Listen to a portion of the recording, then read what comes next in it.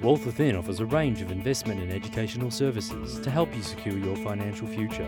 Whether you're an aspiring trader or simply want to increase the strength of your portfolio, Wealth Within are dedicated to maximising your investment returns.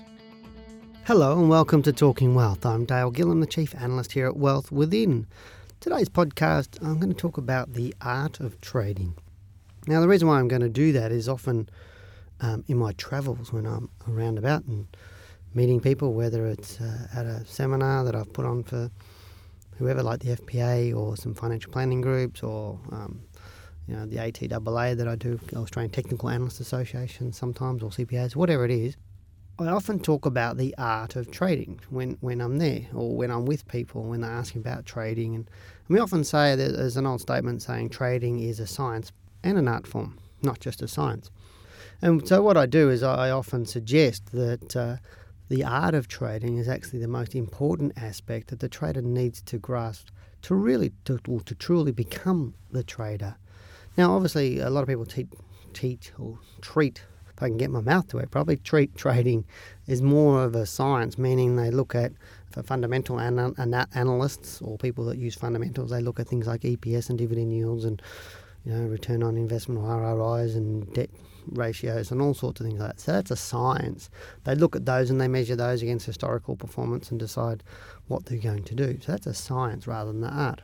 As a technical analyst, we'd be looking at things like trends or trend lines and price analysis and pattern analysis and quite a few other different things.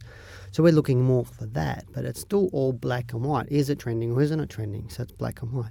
How do you draw a trend line? For example, people often read in the books that you can draw a trend line just by picking 2 or 3 points and drawing a straight line across them.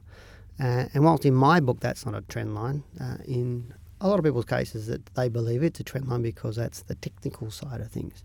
But to me, the art of trading is so much different. So you've got to have this science. You also got to have the art. And what I mean by that is, I remember I was presenting a few years ago for the Australian Technical Analyst Association, and I said to them, well, somebody can be a really, really good analyst, but be a really bad trader. And other people can be a really good trader, but not a very good analyst. Would you agree? And they all said yes. And the interesting thing is, if you can be a very, very good analyst, and there are some great analysts there who, whether it be fundamental or technical analysts, but they're terrible at trading because they don't know how to make the right decisions. And it could be through some beliefs that they have about themselves or fear or whatever else. They don't make the right decisions. But if you take their analysis and use it for yourself, if you're a trader, you can often do much better than what they do. Or you can work with that and get success out of that. And sometimes being a good analyst means, I sometimes turn the best analysts who aren't good at trading. Why they aren't good at trading is because they become what I would call analysts. And that's not trying to be rude to anybody, but what I mean is they keep digging themselves circle and they spiral down into more and more and more and more detail, and they never get on really with what they should be doing. So sometimes too much is not good for you. But the other flip side is some people who are good traders can be good at making decisions. And so they can take some information and then make a great decision out of it. So they can take that science part of it and make themselves a good trader. But there are other people that just try and do the trading side of it without the experience and the knowledge and the skill level in the science part of it. And they tend to be the gamblers. And we see a lot of those people who just make decisions and buy and sell on a whim. And I get them all the time on Sky Channel where they ring up and I go, why'd you buy that? And they go, oh no, I thought it was going to go up, or I thought it was already trending, or I thought it was this, or I thought it was that, or I've heard this, or I've heard that, and that's why I'm doing it.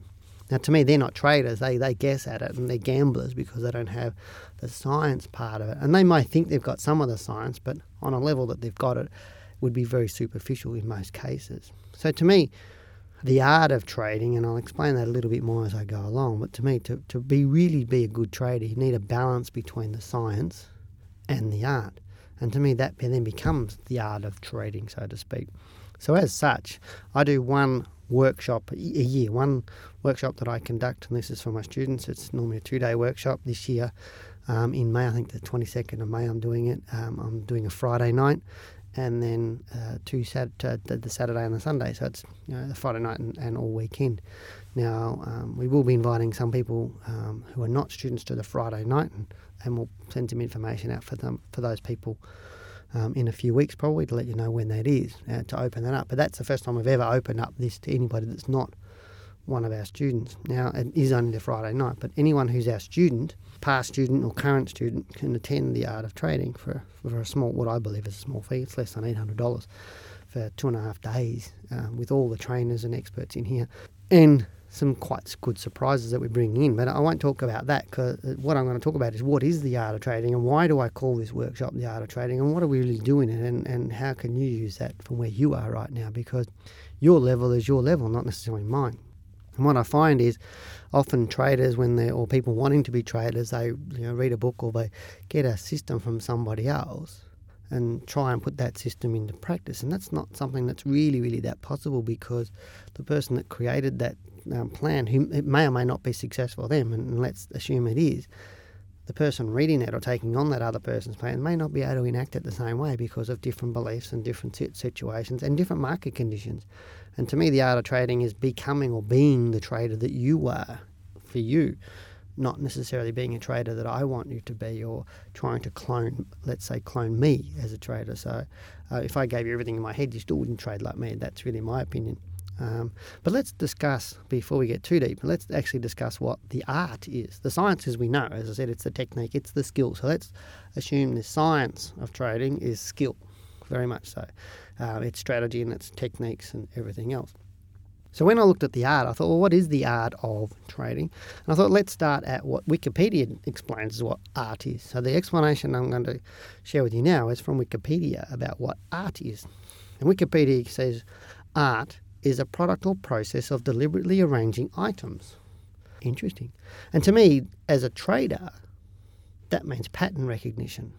Because to me, as humans, we're trained, natural training, or a natural DNA, I suppose, or a better way of saying it, the DNA of a human is to do pattern recognition all the time.